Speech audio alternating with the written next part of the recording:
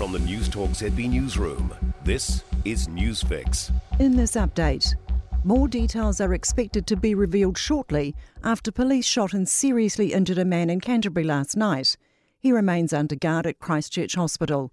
Demelza Jackson reports. Police were called to Kaiapoi, where a man was seen threatening a member of the public with a metal bar and a knife. Police say when they arrived, the man attacked the police car. He was both pepper sprayed and tasered, but neither had any effect. Police then fired multiple shots, critically injuring the man. He was given first aid before being taken to hospital.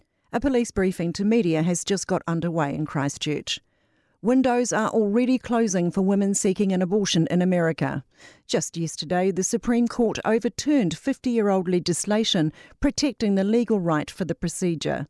The removal of Roe v. Wade opens the door for individual states to ban abortion. Roughly half have already or plan to within coming weeks. Arkansas abortion nurse Ashley Hunt says it's a sad day.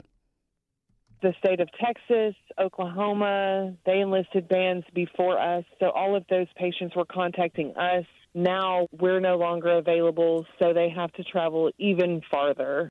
Ukraine's president is vowing to win back land lost to Russia after another city has fallen.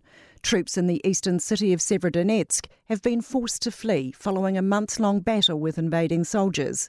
The besieged nation has been hit by 45 Russian missiles in the past 24 hours.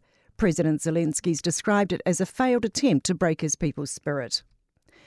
Retailers want the government to make masks voluntary. Retail New Zealand says less than a third of customers are wearing them in stores.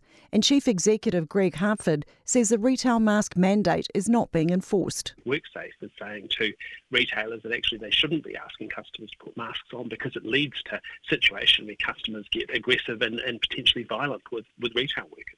That's news. I'm Sandy Hodge. Mate Ma'atonga captain Jason Taumalolo has relished the team's return to Auckland. The team went down 26 points to 6 against the Kiwis at Mount Smart Stadium in their first rugby league test since 2019.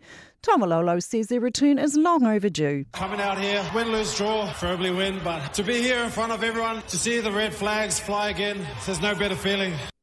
A fresh approach to squash has helped Paul Cole into the PSA World Tour final.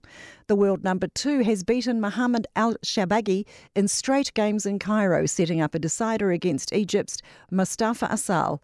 Cole says his coaches told him to attack the ball and not be afraid to take risks, which paid off. He didn't really care if I made more mistakes than usual. He just wanted me to be a bit more aggressive and try and move him around and use the front of the court a bit more.